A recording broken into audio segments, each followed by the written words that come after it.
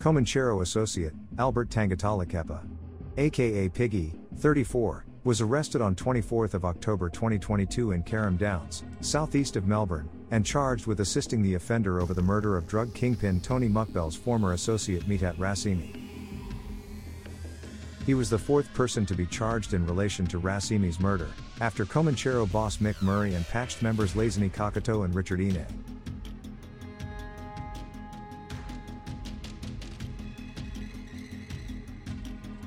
Tangatalakepa appeared in Melbourne Magistrates Court on 26 October, where prosecutors accused him of disposing the gun used to shoot Rassimi. Police believe that the gun was used for the murder, and was ditched in concrete at a Brunswick construction site. Albert Tangatalakepa, 34, also known as Piggy because his last name means he who eats pork with the king. Piggy was granted bail, despite police fears that the New Zealand citizen could use his Comanchero connections to flee Australia. Police believe that Piggy was paid around $5,000 plus a Rolex watch to ditch the gun. He was chosen in the process due to the fact that he worked at a construction site, as a construction worker and had access to a concrete mixer truck. Rassimi, once part of Tony Muckbell's drug empire known as the Company, died in an ambush when shots were fired from a car that pulled up beside him in Dandenong. His death came after he refused to pay Como members the $216,000 debt that was owed by his brother and a property developer to an investor over a 2014 failed property investment. The court heard that Piggy was handed the murder weapon the day after the fatal shooting, on March 4.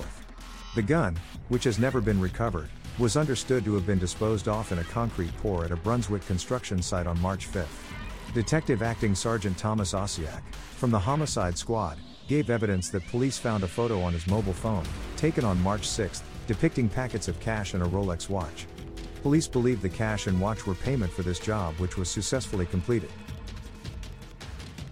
The accused denied this, telling police the photo showed $5,000 in cash he earned cutting hair as a barber in his garage, and the watch was a gift from his employer and was a fake.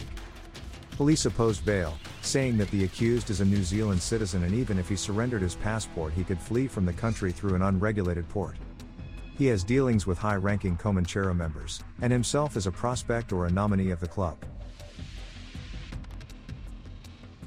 Despite the concerns, Magistrate Simon Zabrowski said there wasn't any evidence before the court that people had actually fled through unregulated ports. Magistrate was satisfied that the accused could be released with strict bail conditions. He was granted bail with a $10,000 surety forked out by a friend. He would be on curfew from 10 p.m., and was warned not to associate with any Comancheros. He will return to court on January 17.